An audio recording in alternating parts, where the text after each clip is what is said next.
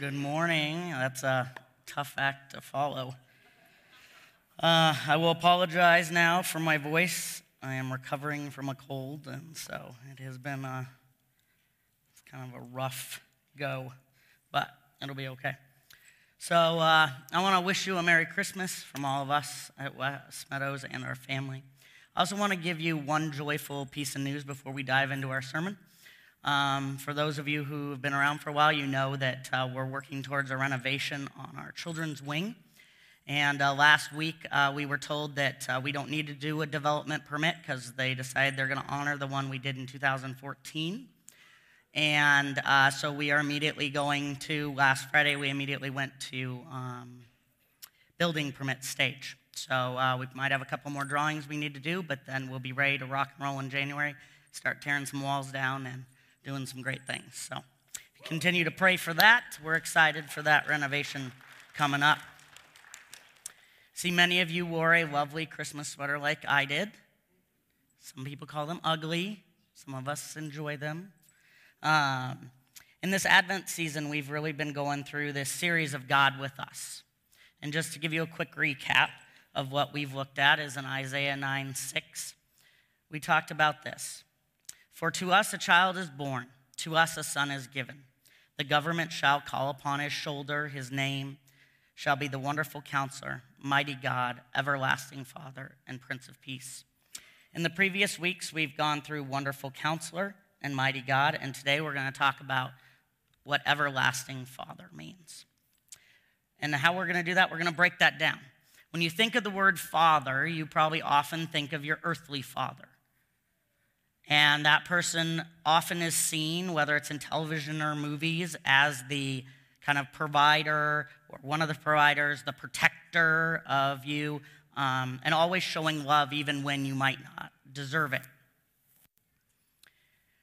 But that's not the picture everybody gets of their father. For some of us, or for some people, you may have that picture where your dad did provide, you had a protector, you had someone who lavished love. For others, it might be that a father was absent or unable to fulfill one of those roles. However, there you go. You do have a heavenly Father who does fulfill these roles of protection, provision, and love that's everlasting. But here's the challenge we're going to run into and to keep in mind this morning is that when you think about fathers, you can't compare your earthly father and your heavenly father. They do not equate. You know, your earthly father is temporal. He's your father while you're here on earth and for as long as he lives. But the heavenly Father is everlasting. And so the caution here this morning is to not view your heavenly Father through the lens of your earthly father and vice versa. So we take that word father and we think of the word everlasting. And what does that mean? Everlasting means forever, eternal. But there's an important point here that it's not just today and it's not just forward, it's in the past. It's continuum. So you have this everlasting Father that's been there forever, that's eternal. Your heavenly Father wants what's best for you. He wants to provide and protect and love you in ways only a heavenly Father can. So let's look at a few ways that looks like. What does a provision and protection by your heavenly Father look like? Well, it comes from Deuteronomy 31:6, which says, "Be strong and courageous. Do not be afraid or terrified because of them. For the Lord your God will go with you. He will never leave you or forsake you." So God here is talking about the Israelites, and as Moses is talking, they're getting ready to cross the Jordan River. At this point, Moses is about 120 years old, and he's handing off leadership to Joshua to lead them. But before, he wants them to remember, the Lord their God, the Father, is with them. God the Father is with them, will protect and provide for them. He encourages them to be strong and courageous. They will face enemies, and he will never leave them. And you might be saying this morning, well, that's nice. Why would they trust this? Well, they trust it because if we look back at the life of Moses and we think of what God did in his life, there was a point where the Israelites were in battle, and Moses was to raise his arms to stop or defeat the enemy. So with the help of Aaron and Hur, God had his arms lifted up in battle. He protected them. Then crossing the Red Sea, the Israelites ran out of food. God told Moses that it would rain down bread and quail, which it did. He provided for their needs. He protected them. Think of that for a moment, that your Heavenly Father, God, wants to protect you, wants to love you, wants to provide for you. You might be asking today, does Father God really do that? Do I have a Heavenly Father that would provide for me and protect me, that is everlasting? My answer to you would be yes. Think about a time in your life this morning when God might have shown up. Maybe there was a car wreck where you were able to walk away from. Or maybe it was a need that was met in your life for someone you know. For me, personally, it is often my kids. The hardest moments are when you're at your weakest, when God is at his strongest. For example, my son Jackson has asthma. He got it from me. I'm a bad gene that way.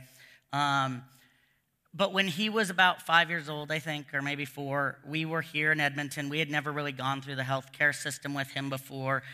And every year he seemed to just have some sort of asthma issue. And I remember going through this process with him, and God continually reminds me of this story because it is a time where it was only he who could provide and protect. So we get to the Stollery after some transfers and all that kind of stuff, and the doctor and I are sitting in this room, and it's like 11 o'clock or midnight.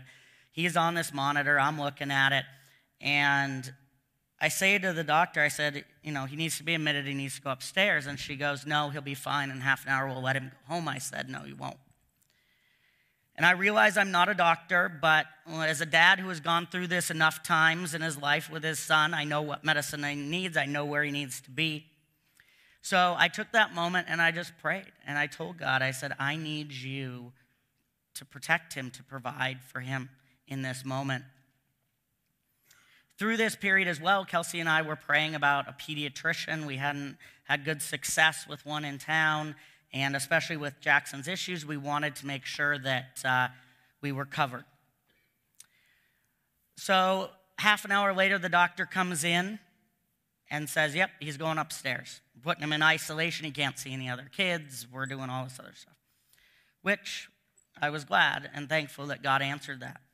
So Jackson is there a couple days. He's feeling better. One of the doctors comes in and says, would he like to play kind of patient for my students? And I said, of course he would. He loves those kind of things. So him and Dr. Deneau schemed up some scheme that had nothing to do with the illness Jackson had. And people come in and he'd say his tummy hurts and all this stuff. And they're supposed to be diagnosing asthma. And, it was a lot of fun. But after that day, he came to us and said, do you have a pediatrician? And we said, no, we're kind of looking for one. And he goes, I don't do this because I don't take new patients, but I will take him. And since he has been in his care, he has not had a relapse in the hospital. And so for us, we see God's provision and protection in that story. So we do believe that God does provide and protect today. The other one that has hit our family the deepest, a lot of you know that about a year and a half ago, we lost a child. Our child was stillborn, Ethan. And the only way Kelsey and I walked through that was because we knew God had this situation. It was the only way we made it through the last year and a half, through the tears, through the anguish, through everything. God provides and protects. One point to learn here, though, is that he might not protect as you think. I didn't think we'd get a pediatrician in the hospital. I also didn't know that we would lose a son. But I know his presence and I know his goodness has it taken care of. So you might be asking this morning, why did he do it? Why would God care to protect us? It's because he first loved us. In 1 John 4:19, we see,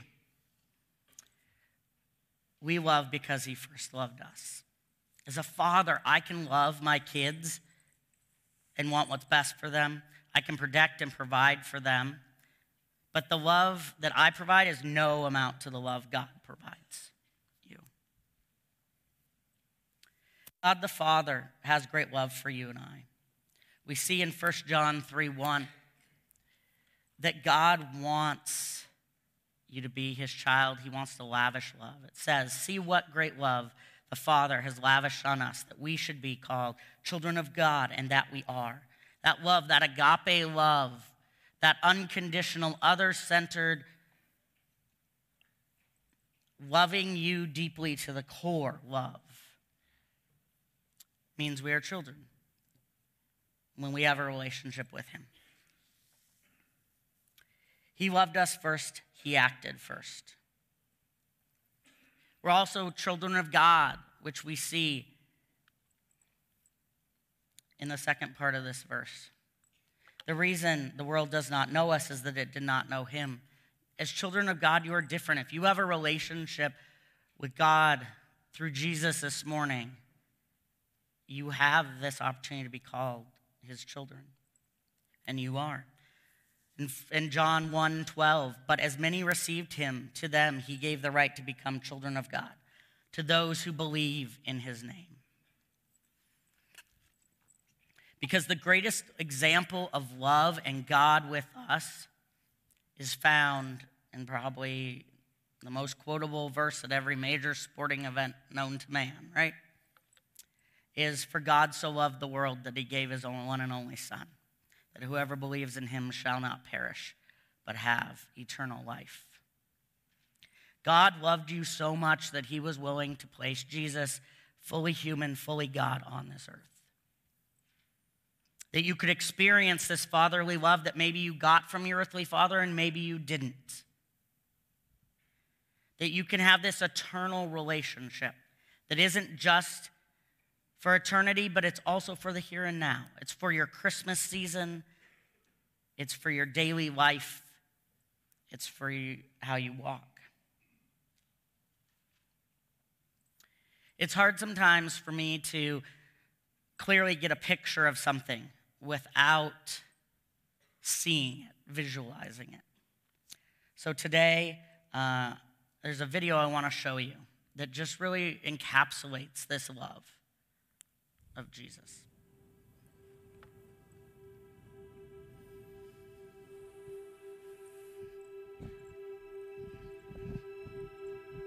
It's not easy being a parent. There's this balance I find myself constantly trying to find. And when Emily came along, there was really this new sense of purpose that came from learning to put her needs above my own. When I think about this first Christmas as being a father, I think about what is the best gift that I can get my daughter in a way that she would understand it. When we were 6 months pregnant, I was told that your baby can hear your voice inside the womb. So I started reading to her, singing songs, just talking to her throughout the day. And when she was born, I remember being across the room from her and hearing her cry and just the fear in her voice. The nurses were trying to calm her down, but she just continued to cry. So I went over to her and I looked at her and I just said her name. I just said Emily. And immediately she stopped. She looked up at me and she recognized my voice. It was incredible. And then it struck me.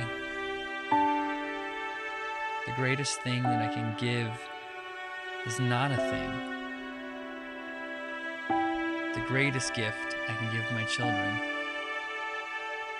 is me. Sacrificially, wholeheartedly, the gift of life. There's this realization, isn't that what Christmas is all about? God, a loving Father, giving himself to his children so we can live.